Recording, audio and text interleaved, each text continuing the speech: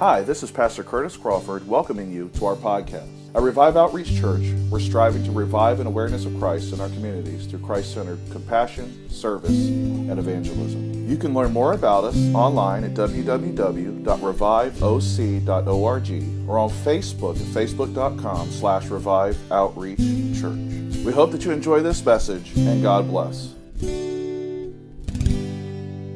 Thank you, Jesus. You can be seated this morning. I'm going to be going all kinds of places probably today. Well, I know I am. So bear with me. I've got about 6 or 7 verses here marked. As I was praying, God just laid a word upon my heart. It's a word that you hear spoken often, and I don't want it to sound cliche. But the word that the Lord laid upon my heart is fire. Fire. You know, fire is an interesting thing. As when I was a kid, you could say that I was a firebug. When we would go camping, I would play in the fire all the time. My little brother loved to light matches in the bathroom and play with fire in the bathroom. We were pyromaniacs, I guess. We were lighting things on fire, melting things, setting things on fire, all kinds of. We did all kinds of crazy things with fire. And the thing about fire is that it needs oxygen to burn. It needs something to fuel it. So it needs something that it can consume, and that it needs oxygen as well to allow it to continue to consume. Right? So it needs a fuel source, and then it also needs oxygen, which allows it to consume that fuel source. You take away the fuel, the fire goes out. And these fire areas when they have great, forest fires, the firemen who go in, they actually pre-burn areas in a controlled burn so that they put a barrier around, hoping that the fire will have no fuel left, and so therefore it'll stop where it's at because there's no more fuel for the fire to burn. If you have a candle at home and you are burning it, the easiest way to put a candle out is put the lid on. Why? Because it'll glow for a moment, but then once the oxygen is consumed, the fire is burnt out. So there are 2 ways to extinguish fire: deprive it of fuel and suffocate it. Remove the oxygen. Matthew, it says in chapter 3, John the Baptist is come. The people are questioning him. He's baptizing people in water. He's baptizing them in repentance and asking them to be baptized in water and telling them to ask for the remission of sins, the forgiveness of sins. And the people are saying, questioning him. And he goes into a bit of a diatribe about who warns you and that sort of thing. But then he says in verse 11 of chapter 3, I baptize you with water for repentance, but the one who is coming after me is more powerful than I. I'm not worthy to remove his sandals. He himself will baptize you with the Holy Spirit and fire. The Holy Spirit and fire. Multiple times in the New Testament specifically, the Holy Spirit and fire are equivalent.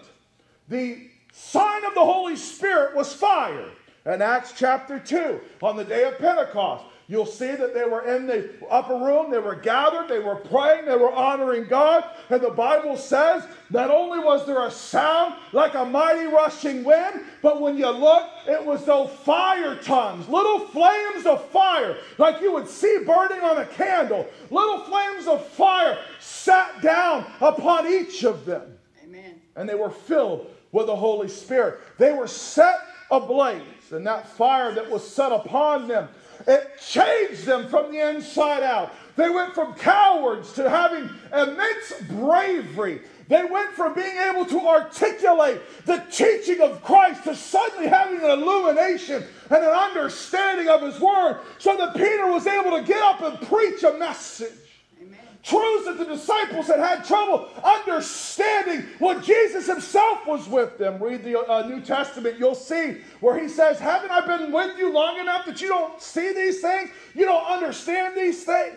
And then all of a sudden, when the Holy Spirit came, after Christ's resurrection, the Comforter came, the Counselor came, the one that Jesus said would lead them into all understanding, remind them of everything that he had taught them. They had an understanding, an illumination that came with it. Amen. They were dramatically changed by the fire, the power of the Holy Spirit.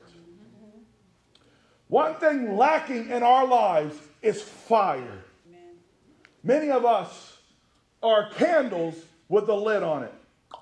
Wow. Or we're oil lamps that have run dry. The devil will try to quench your fire in two ways. Remove your fuel or suffocate you.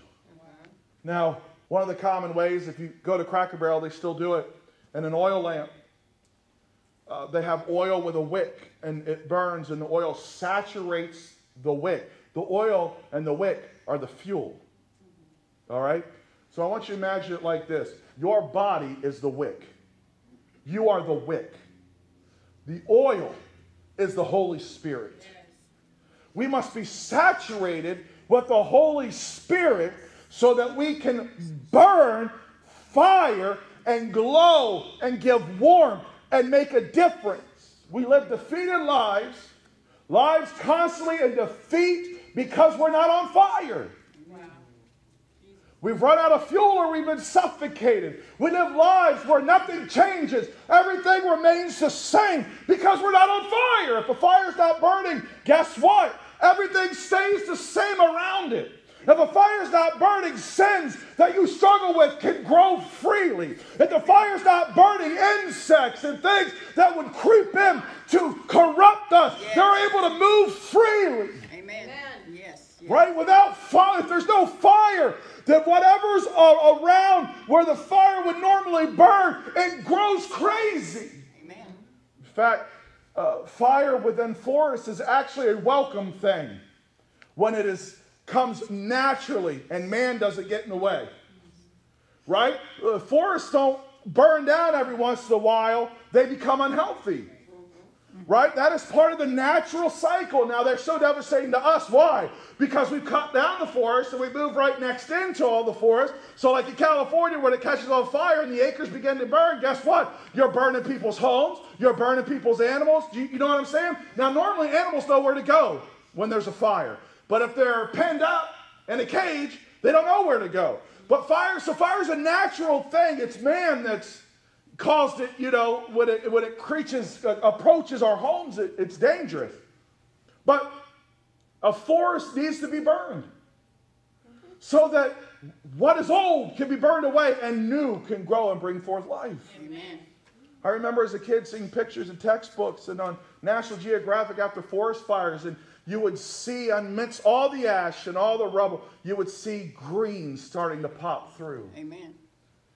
Even the trees that remained while their outside was burned, their inside was renewed, and all of a sudden they start to grow again and sprout. Amen. Right? It's a natural thing. The animals return, and everything is fresh, and everything is new. Fire scares us, but fire is necessary.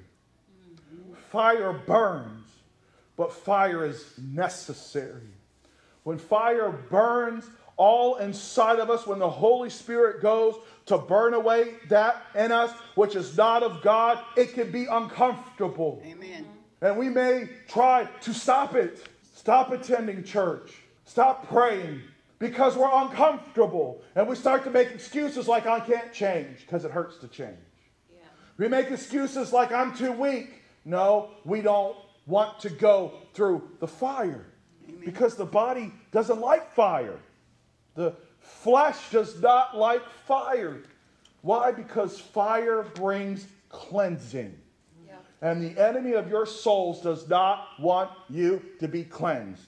Your flesh does not want to be cleansed. If you had to have toddlers and you ever try to, especially I had boys, I don't know about girls so much. My experience is all with boys. They'd be outside and they would get filthy dirty playing in the mud and dirt and in the creek. And then it would be time to take a bath.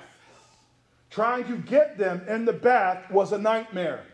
They resisted it with all that was in them. So what do? You try to make the bath fun. You paint bubble bath. You add some toys in the bathtub, right? To try to make it fun. They don't want to get in the bathtub. Why? They don't want to get clean. It's a nuisance. They got to stop doing what they're doing so they can get in the bathtub and get clean. They got to stop doing what interests them. They got to stop doing what's fun to them so they can get in the bathtub and be clean. But being clean is what's in their best interest. Because if you're not clean, you don't take care of your body and wash it, parasites grow. Right. Your teeth begin to rot. You get dry skin, right? I mean, let's be honest. You'll start to get sick because we're not cleaning ourselves in the water. The same thing applies to us as Christians. That fire is necessary for the purification of the saints. Amen. Now, when you accepted Christ as Lord and Savior, the Holy Spirit came to live in you. Did you fan the flames or stuff him out? When the Holy Spirit comes, we come up to the altar and we pray. And we have an awesome experience and we cry. And maybe even the God gives a word of prophecy or something. We get all excited, but the minute we walk out the door, life's worries suffocate us. Or we go back into our routine and we let our fuel run out. Amen. Your spirit oil burns fast. Because when you burn bright and you burn on full, you burn out quickly. And we are not called to burn on low. My fireplace has settings on it. You could turn it really low or you could turn it really high. All right? Listen, on low, it does no good. It saves me fuel costs, but it couldn't heat up nothing. You barely, the screen gets hot. It doesn't warm the house or anything. I have to turn that joker up on high so it will heat up the room that it's in and heat up the bottom floor. Now, when I turn it on high, the light gets higher, the heat is produced is more, and guess what? My gas bill goes up. It's consuming more fuel. God has called you and I to burn hot. Yeah. We are to burn hot. We're to burn at max temperature at all times. But when you burn hot, you run out of fuel. So in order to keep burning hot, I have a gas line attached directly to my house that never runs dry so that I can keep technically that fire on as long as I pay the bill. I can keep it on year-round 24/7 if I wanted to pay the bill. There is a constant flow of gas into it. Well, you and I need a constant flow of the Holy Spirit's fuel into our life so that we can burn bright. Don't be satisfied with burning at the minimum. Amen. Burn bright. When we go to the bonfire, Mr. Joey didn't come, I believe, this last time, but the previous times he's coming, Joey likes fire. And when you give the bonfire, they only give you a certain amount of wood. And if I'm not careful and if I don't watch Mr. Joey, he will put all the wood on in about 30 minutes. And the fire will be up to here. But guess what? We're out of wood and with nothing but coals in another 30 minutes. So you got to slowly stock it if you want to, preserve your wood. God doesn't want us to preserve our fuel. Why? Because he's given you and I enough fuel. It is new every morning. He restores it. He provides it. You and I have a tap. We have a tap to the Holy Spirit who can flow through us as long as we will stay plugged into the tap. If we don't plug into the tap or we detach ourselves, we will run dry. Amen. He wants us to burn hot. If you don't take anything else with you today, take that with you. God wants you to burn hot. Red hot. As hot as you can. Why? Because it is when you are red hot that you will affect the world around you. Amen. The hotter you are, the larger your effect. The brighter you are, the larger your effect. He wants us to burn bright so that we impact the world around us. Burn bright. But over the years, in his house, we begin to take the fire for granted. And we begin to want to save on fuel. We start turning the thermostat down. And it don't happen all at once. It starts with one little compromise. Tick, tick, tick, tick, tick. And we turn it down so that we're not burning as bright as God wants us to burn. And when we don't burn the way that God wants us to burn, we're not walking according to his truth. We're not walking according to what he has commanded. Jesus said, what good is a light be put under or be hidden? It's not good for nothing. You don't hide it. He says a light is to be put on a hill, to be seen, to be lit, to illuminate everything. Mm-hmm.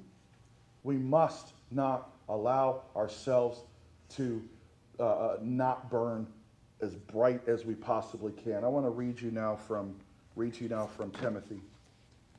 It's 2 Timothy chapter 1. Paul is writing to Timothy. Verse 6. Therefore I remind you to rekindle the gift of God that is in you through the laying on of my hands. For God has not given you the spirit of fear, but one of power, love, and sound judgment. Now, Timothy had someone or group of people lay their hands upon him, and he was given a gift that obviously was recognizable to everyone around him, whether it was to be a teacher or a pastor or whatever it is, an evangelist.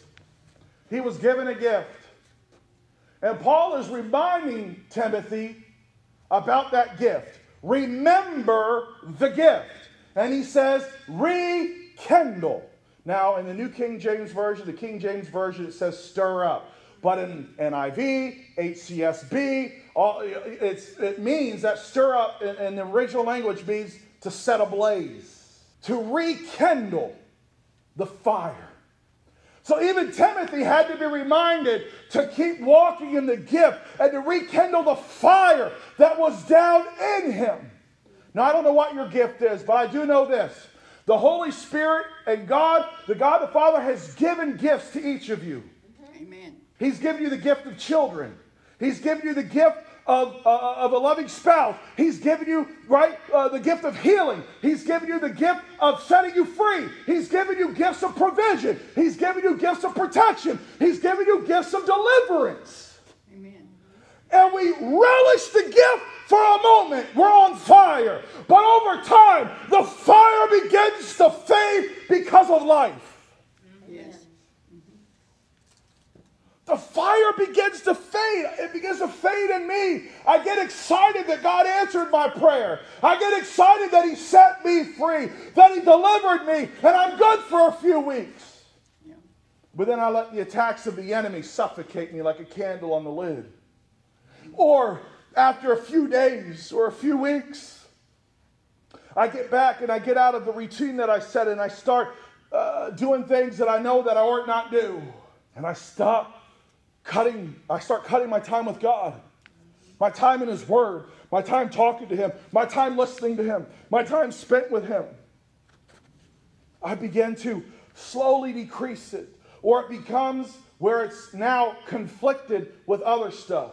If you want to get the message to something, you have to listen to it without doing something else. Amen. So if you really want to hear what the message is in the lyrics, you've got to concentrate on the lyrics. Mm-hmm. What we do is we want to meet the requirement that we've set to spend time with God, and I'm guilty of this. So we'll put God on in the background and go do what it is that we want to do. Amen. Wow. He's like, instead of being, he's like elevator music. We put him on in the background just to kind of give an ambience. Well, he's there. Right? He's there in the background. But we're really focused on this other thing, this other task. Now, maybe some of you could do both. But I got to tell you, I don't believe that we can give our full attention to God our full attention. Does that say, and what I'm trying to say is don't take the time that you set aside with you and God and clump it with other things. So what I'm saying is it's okay to have that background music on your job or when you're driving in the car but right, keep it flowing. But don't take the time away from God that's supposed to be His and mingle it with other things. That's what I'm trying to say. And that's what we do. Amen. We've set aside a time for Him every day, and then over time, worries, cares, our own desires come in. And so we want to keep our time with God, but what we do is we slowly push Him aside. Yep. And we have Him on in the background as we live our daily lives. And then we say, good job. I did it. But I can't remember what I read. I didn't meditate on His Word. I just got through my chapter or chapters for the day. Yep. I don't remember what that devotion said because I was just getting through it. I don't remember what the preacher said on that podcast because I couldn't tell you one good thing he said because I was busy doing something else. But boy, did I spend time with God. I met my quota. What's really happening is our oil is draining out. Wow. We're burning the oil without replenishing it. Wow. And when we burn the oil without replenishing it, eventually the fire goes out. Amen. Paul wrote in 1 Thessalonians chapter 5 and verse 19, he says, don't stifle the Spirit. Some versions say don't quench the Spirit. Don't stifle the Spirit. So let's put it like this. Don't stifle the fire. Don't quench the fire. What does it mean to stifle the Spirit, to quench the Spirit? That means to deliberately, there's multiple ways. It means to get so wrapped up in the earth and its pleasures that we disconnect ourselves from God and we allow the oil to run dry.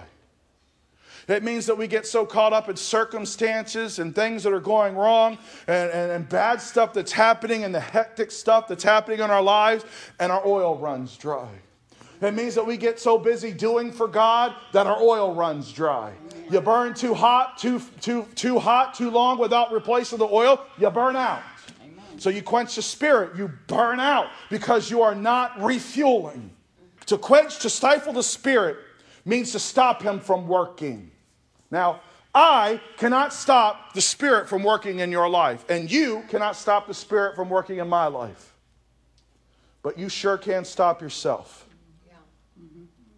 We are our own worst enemy as it relates to the Holy Spirit working inside of us and that fire. Our own worst enemies. We quench the Spirit. We stifle the Spirit. When I was growing up, I heard that quoted a lot, especially in Pentecostal services, about quenching the Spirit. Right? Because it was about not, and a part of it is not allowing God to operate in the service according to His will and according to His purpose.